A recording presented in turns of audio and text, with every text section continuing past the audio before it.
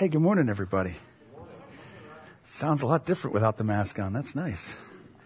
So it's good to be back. I wasn't here last week and had a little getaway.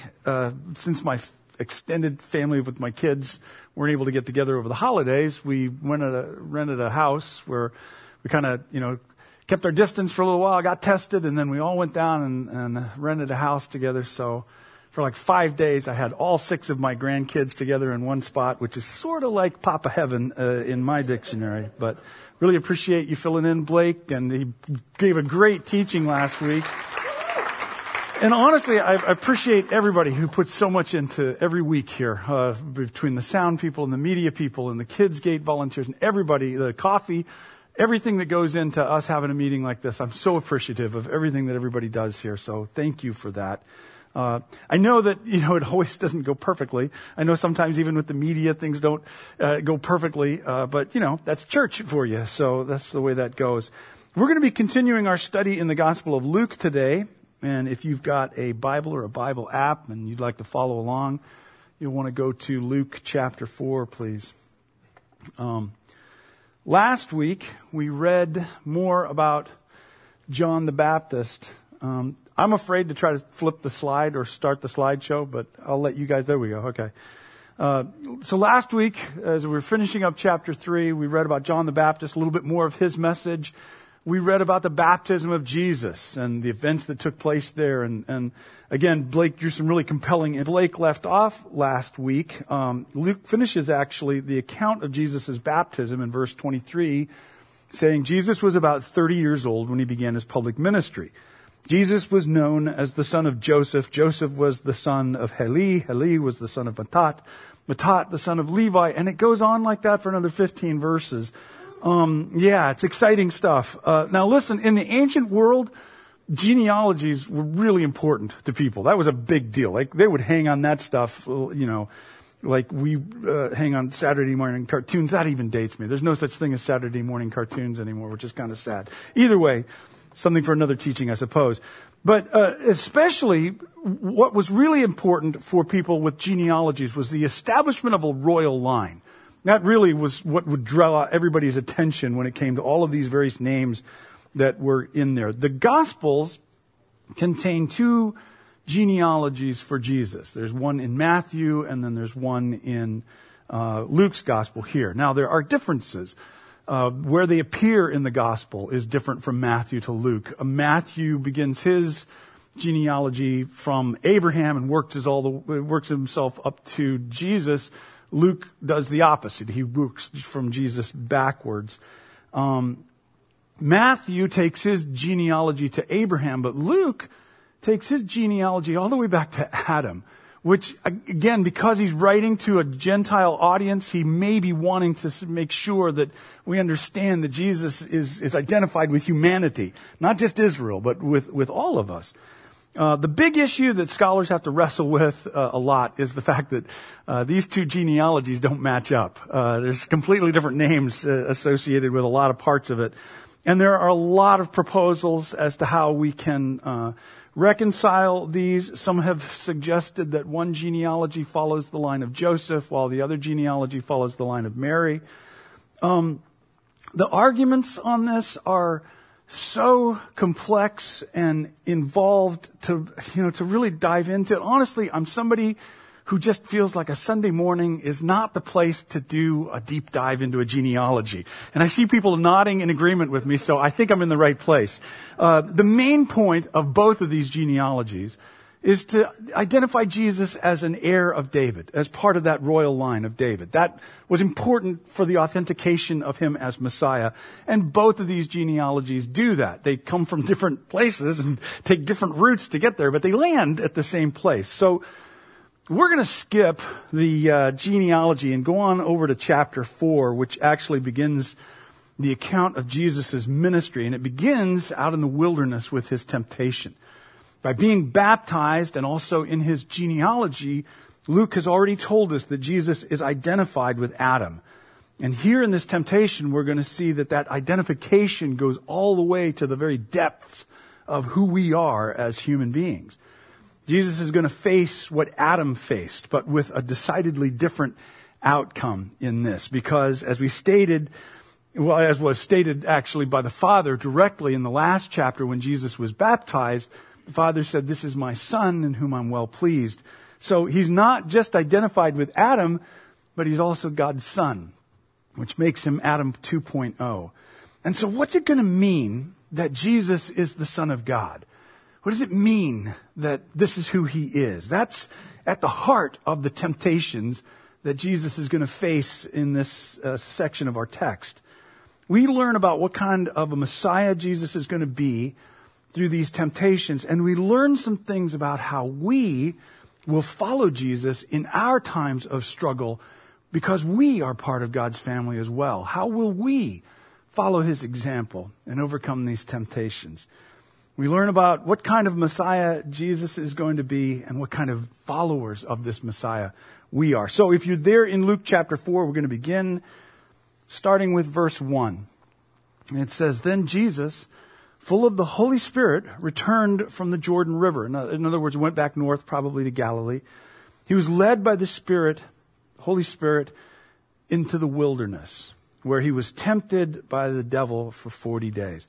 Now, it's important to note that it clearly states, both in the original language and in the English, that this is the work of the Holy Spirit. The Holy Spirit is the one who is leading Jesus here. The Holy Spirit of God is the one who led Jesus to the place of testing where he's going to be. This is one of the most important things that we need to establish when it comes to understanding testing and temptation in the life of a believer.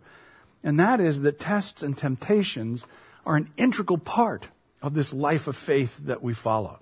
This is not some sort of odd or unusual thing to happen. This is something to be expected in this.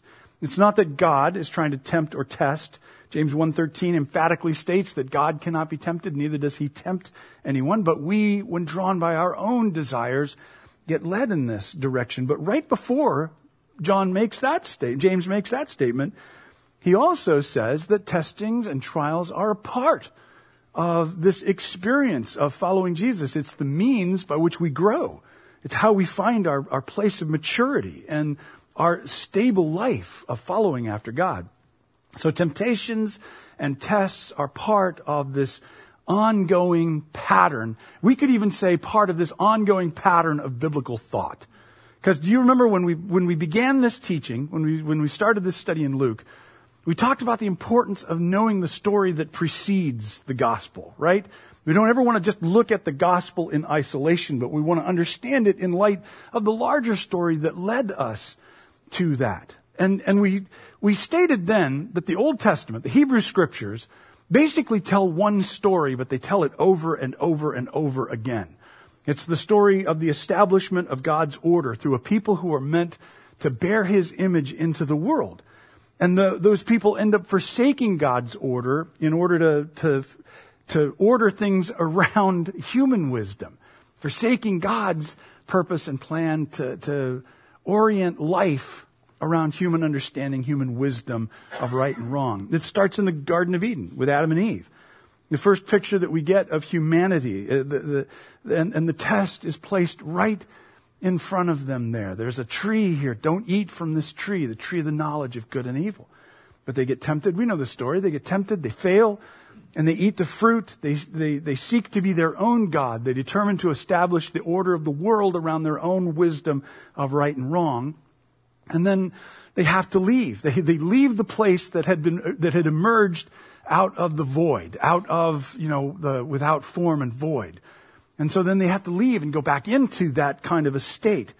And so then we have this pattern repeated again and again. So God comes to Abraham and gives the same invitation. Come out, represent me into the world. And then Abraham again follows suit and begins to order the world around his own understanding. Moses does it. The people of Israel do it. David, the king, does it over and over, this pattern. And all the time ending back up into a place where in the chaos God tries to bring order. And so it all culminates, this story, this repeated pattern, culminates with Israel going into exile. Remember, they wanted to worship the gods of the nations. They wanted to be like the nations so much that God allowed the nations the foreign nations to come and swallow them up. And so, they're back into the chaos, back into a place without form and void as a nation. And so, the good news begins at that point. Jesus leaves the scene of his baptism, and he's prompted by the Holy Spirit to go out into the wilderness. And again, the wilderness is taking us back to that pre-Adamic state, without form, without void, or taking us into the wilderness when the people of Israel had to travel in the wilderness before they got to that promised land, a people without form and void. 40 days in the desert echoes back to 40 years in the desert spent by Israel. So this pattern is circulating again, and it comes to this where Jesus now is also going to go out and face the same kind of tests that the people that went before him did. He's tested by the Satan, or it says in the NLT, the devil. It's from the Greek diabolos, the Satan in Hebrew. It simply means the accuser. It means the slanderer, the one who is at odds with God's purposes.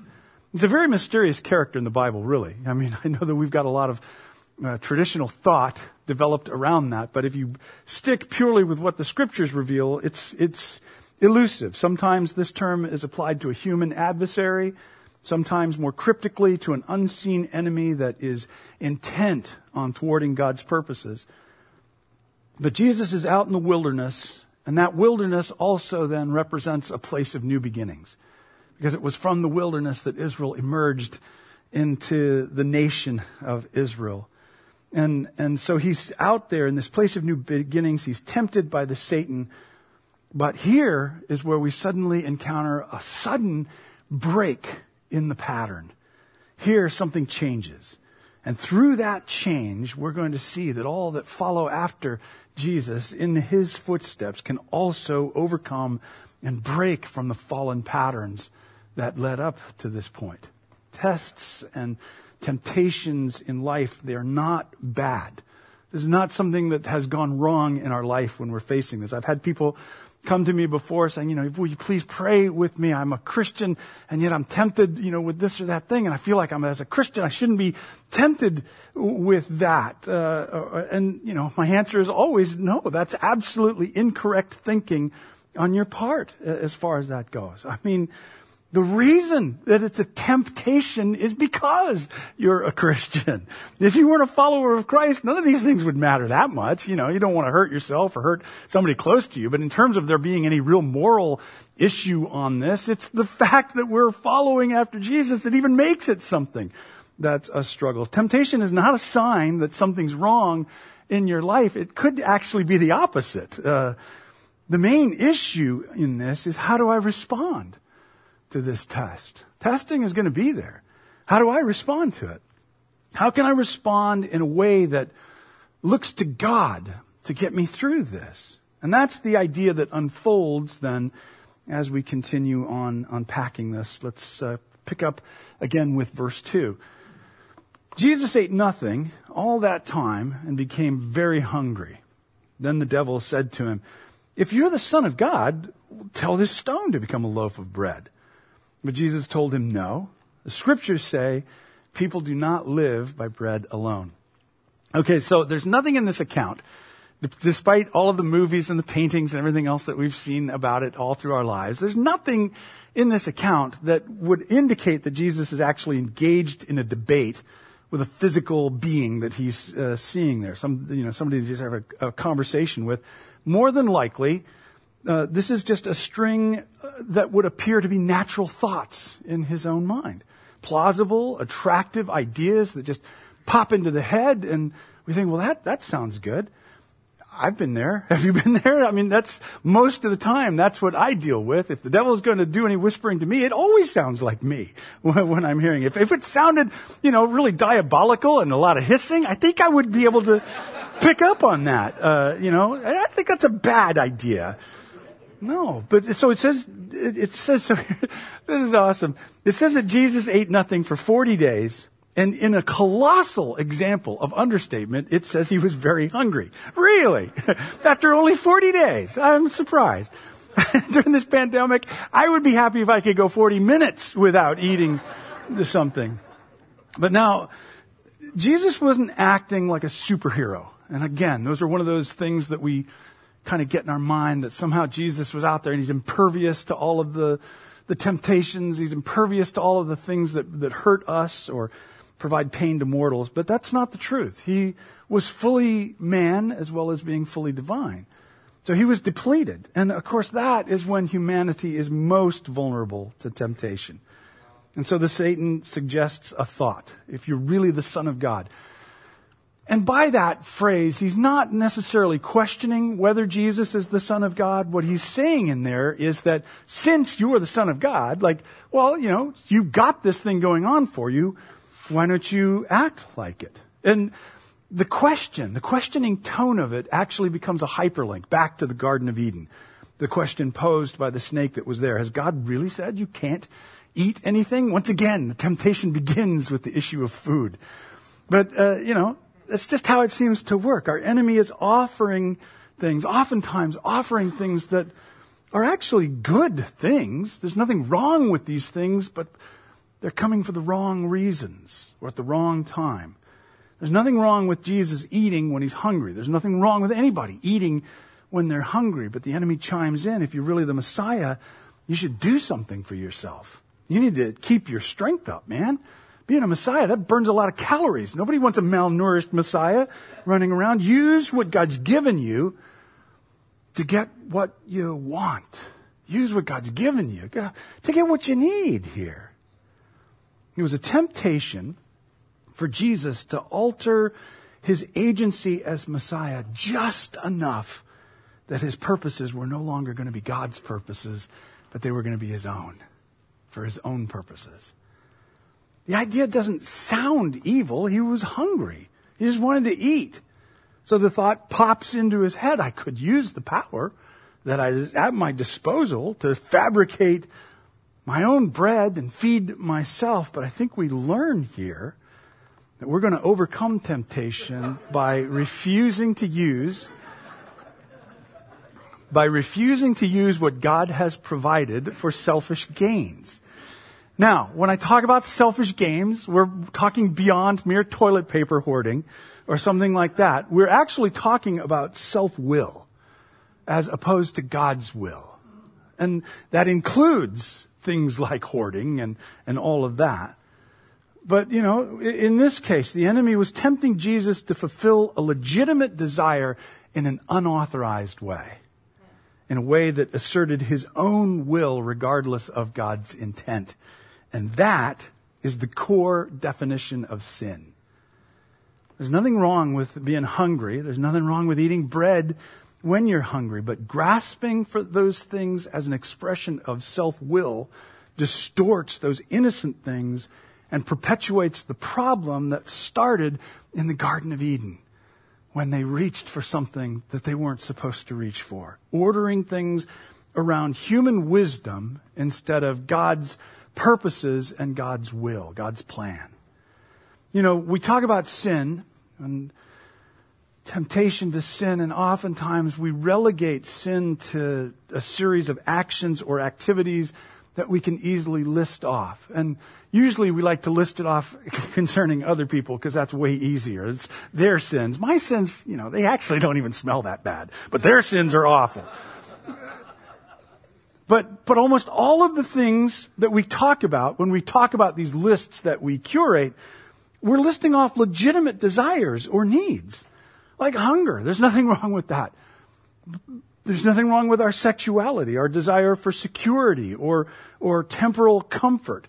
Or you could even, make it more culturally current, a hope for a government that upholds godly values. There's nothing wrong with any of those things except when we grasp for them in ways that are outside of God's purposes and plans for how it is his kingdom operates, in ways that assert our own will instead of God's will and God's purposes. Yeah, but Rob, how are we going to know? How am I going to know if whatever it is, God's will or not? It's not like there was a line in Leviticus that said, you shall not even consider turning rocks into bread. It's right out. It's not covered in the scriptures. How are we supposed to know? I would say The same way Jesus was able then to know that turning stones to bread was out of God's will. Jesus responds with God's word. And notice it's not a proof text that definitively forbids some activity, but it's a scripture that reveals God's values and his purposes for our lives. It's not just about quoting scripture at some temptation along the way. Jesus, by speaking God's word, is submitting to God's values. And he quotes Deuteronomy 8:3, humanity doesn't live by bread alone. In other words, Jesus was keeping his priorities in place. Life is run on more than food. In fact, in terms of priorities, life is not defined by bread at all. At all. Instead, life is defined by bearing God's image into the world, of doing God's will and depending on God's leading for our lives and the decisions that we make. For Jesus to use his miraculous power here would be an assertion of independence from God, from the Father. And that is the heart of this temptation.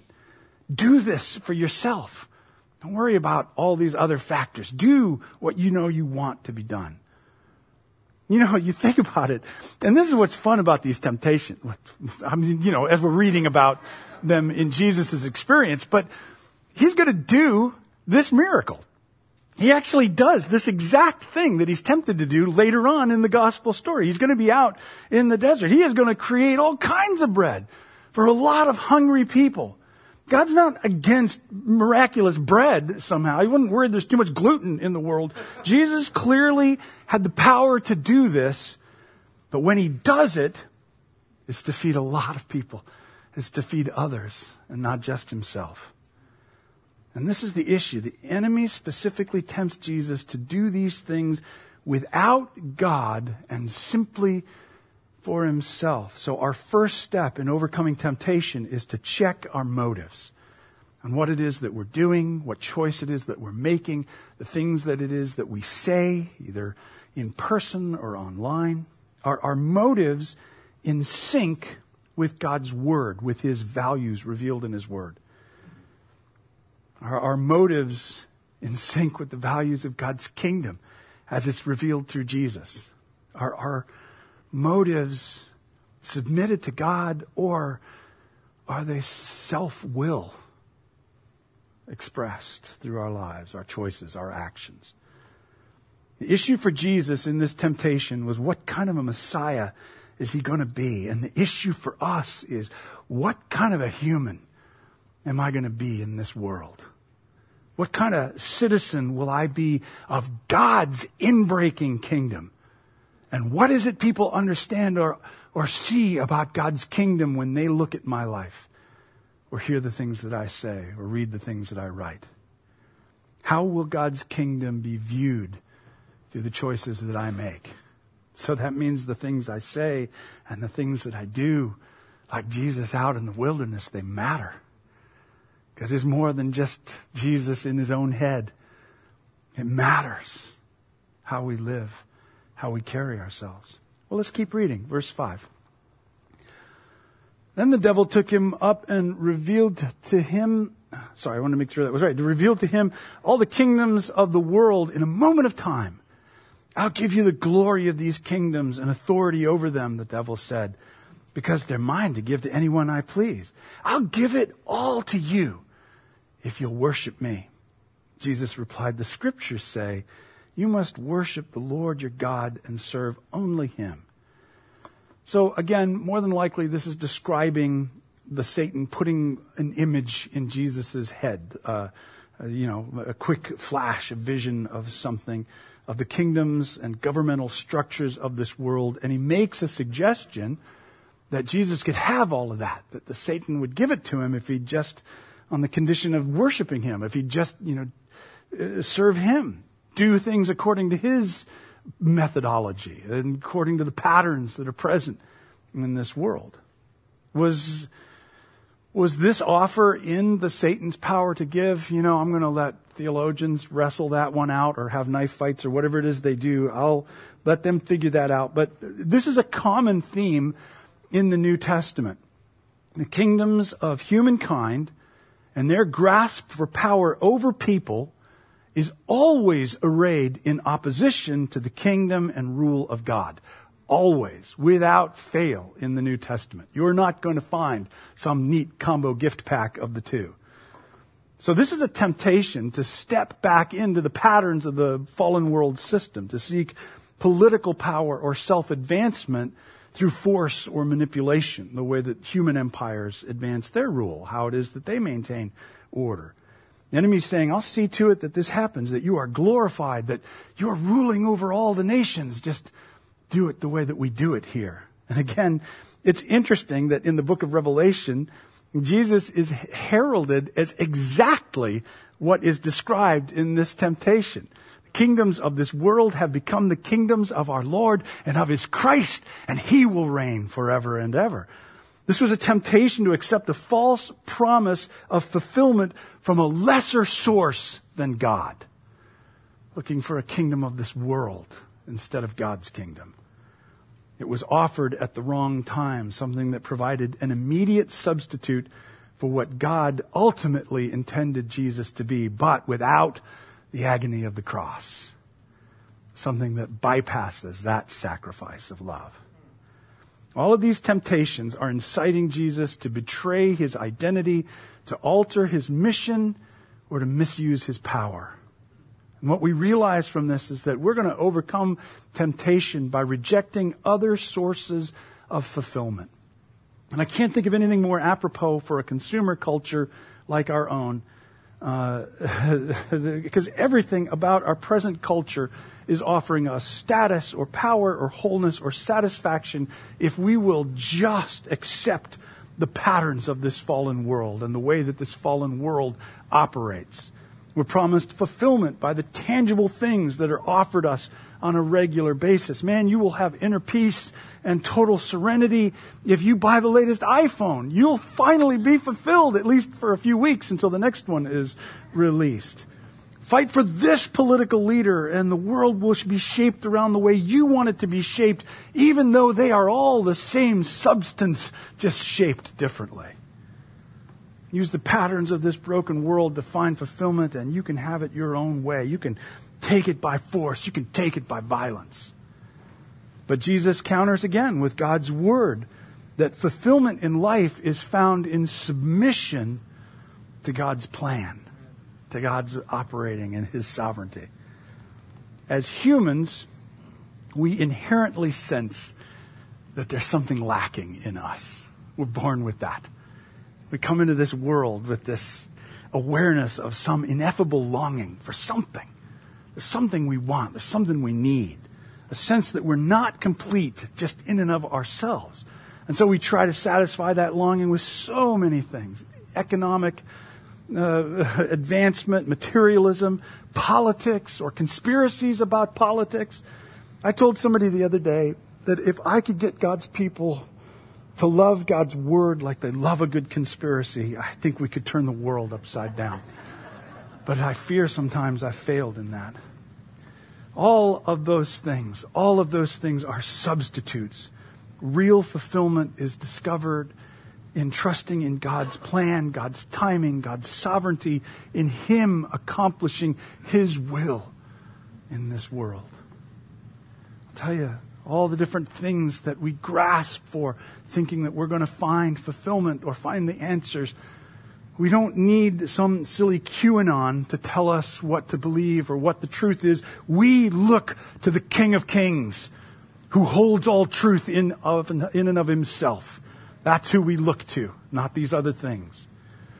We can overcome the temptation to find a shortcut to paradise by keeping our eye on the true prize, on Jesus and His return and the restoration of all things through His power and His grace, through redemption that occurs through sacrificial love.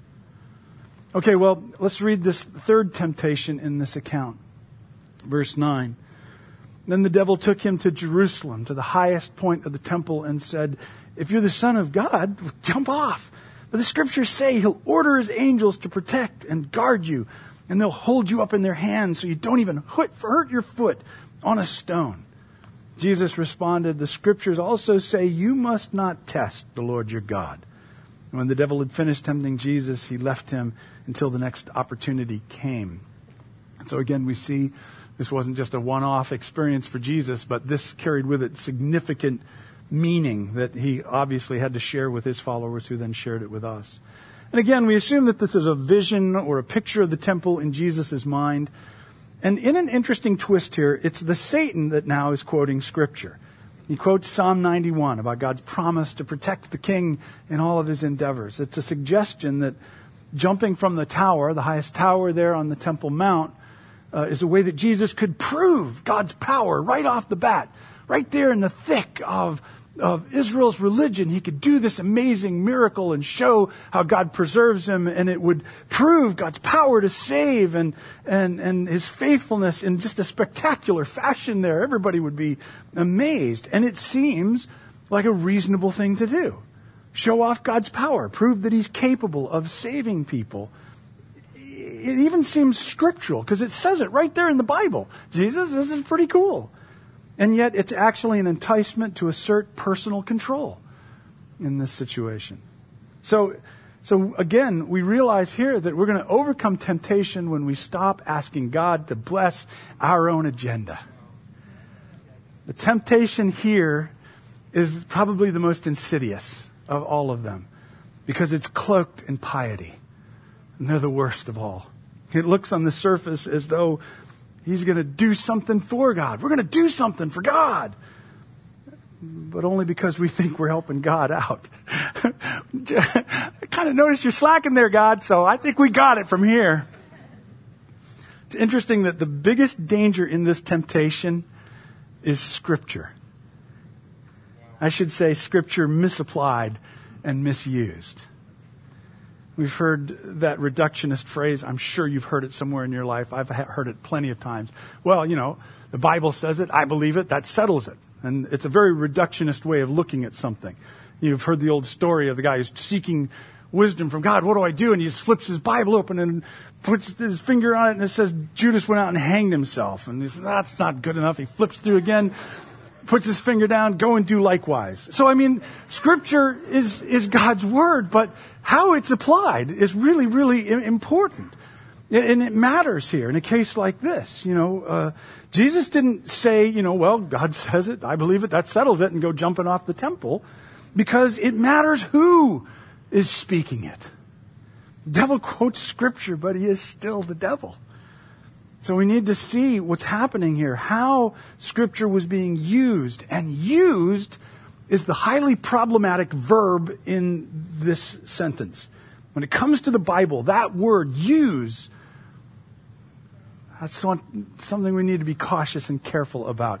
Because in this temptation, the enemy takes the Bible and seeks to decontextualize it, to make Scripture an independent force that can be used to accomplish what it was that Jesus wanted accomplished, if he were to fall for that.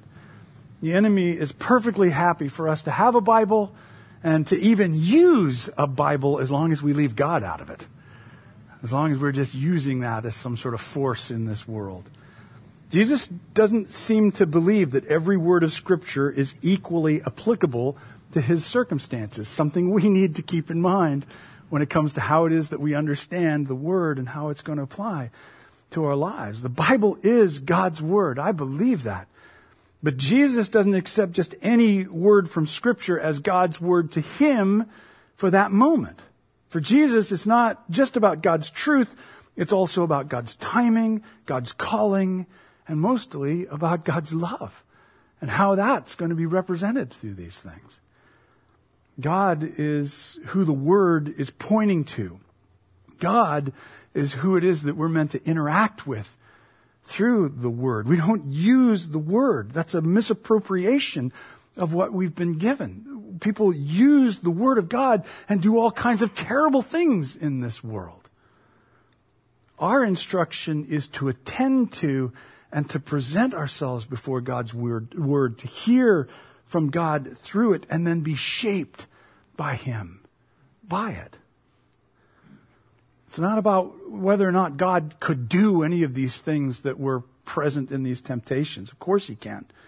But Jesus answers this by pointing to another scripture, Deuteronomy 6:16, and indicates that God isn't going to be used like a genie, getting us out of whatever jam we get ourselves into. Don't foolishly test him on these things. As I said, this is insidious because it can seem so spiritual in the process of this. Well, I just do what I think is right, and I have scripture behind me. I'm not afraid of the disease that walks at noonday. God, get me out of this hospital.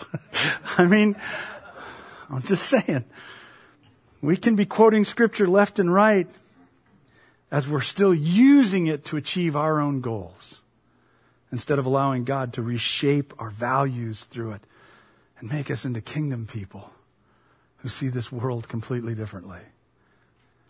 So whose agenda are we following? Are we trying to make our own agenda sacred by couching it in a certain level of spiritual language or random bits of scripture as we go along? Or are we submitting to God's rule and trusting that he will come through in his time with all of these things that we hope for? Because God, according to Romans 8:28, is working through all of these things, good and bad, to accomplish his good purposes, leading us towards the good ending he has in store. Can we trust him enough to believe in that? Can we hold fast to his rule as king over our lives enough to yield these things to him? Because ultimately, that's the heart of all of these temptations. The submission to God as opposed to allowing the forces of this broken world to guide and shape us. Jesus was tempted, and we are as well. So let's not get discouraged when we get tempted. That's a part of the journey. That's all part and parcel of serving God. But let's keep our focus where it needs to be in all of this, on the God who loves us and will make a way through these things for us if we'll yield to him, if we'll submit to him, if we'll follow his ways, trusting in his grace, knowing that none of us does this well, that he remembers our frame, that he knows that we're dust, that he's already taken care of our sins as far as the east is from the west. So far has he removed them from us. But as children who want to emulate him, who want to know what it is to live the life he meant for us to live, to be the kind of human being he intended all along, those that are bearing his image into a broken world with the promise and the hope of something so much better in store. If we can keep our focus there, if we'll just trust him, we'll find ourselves moving through these temptations a little differently, maybe even a little more successfully.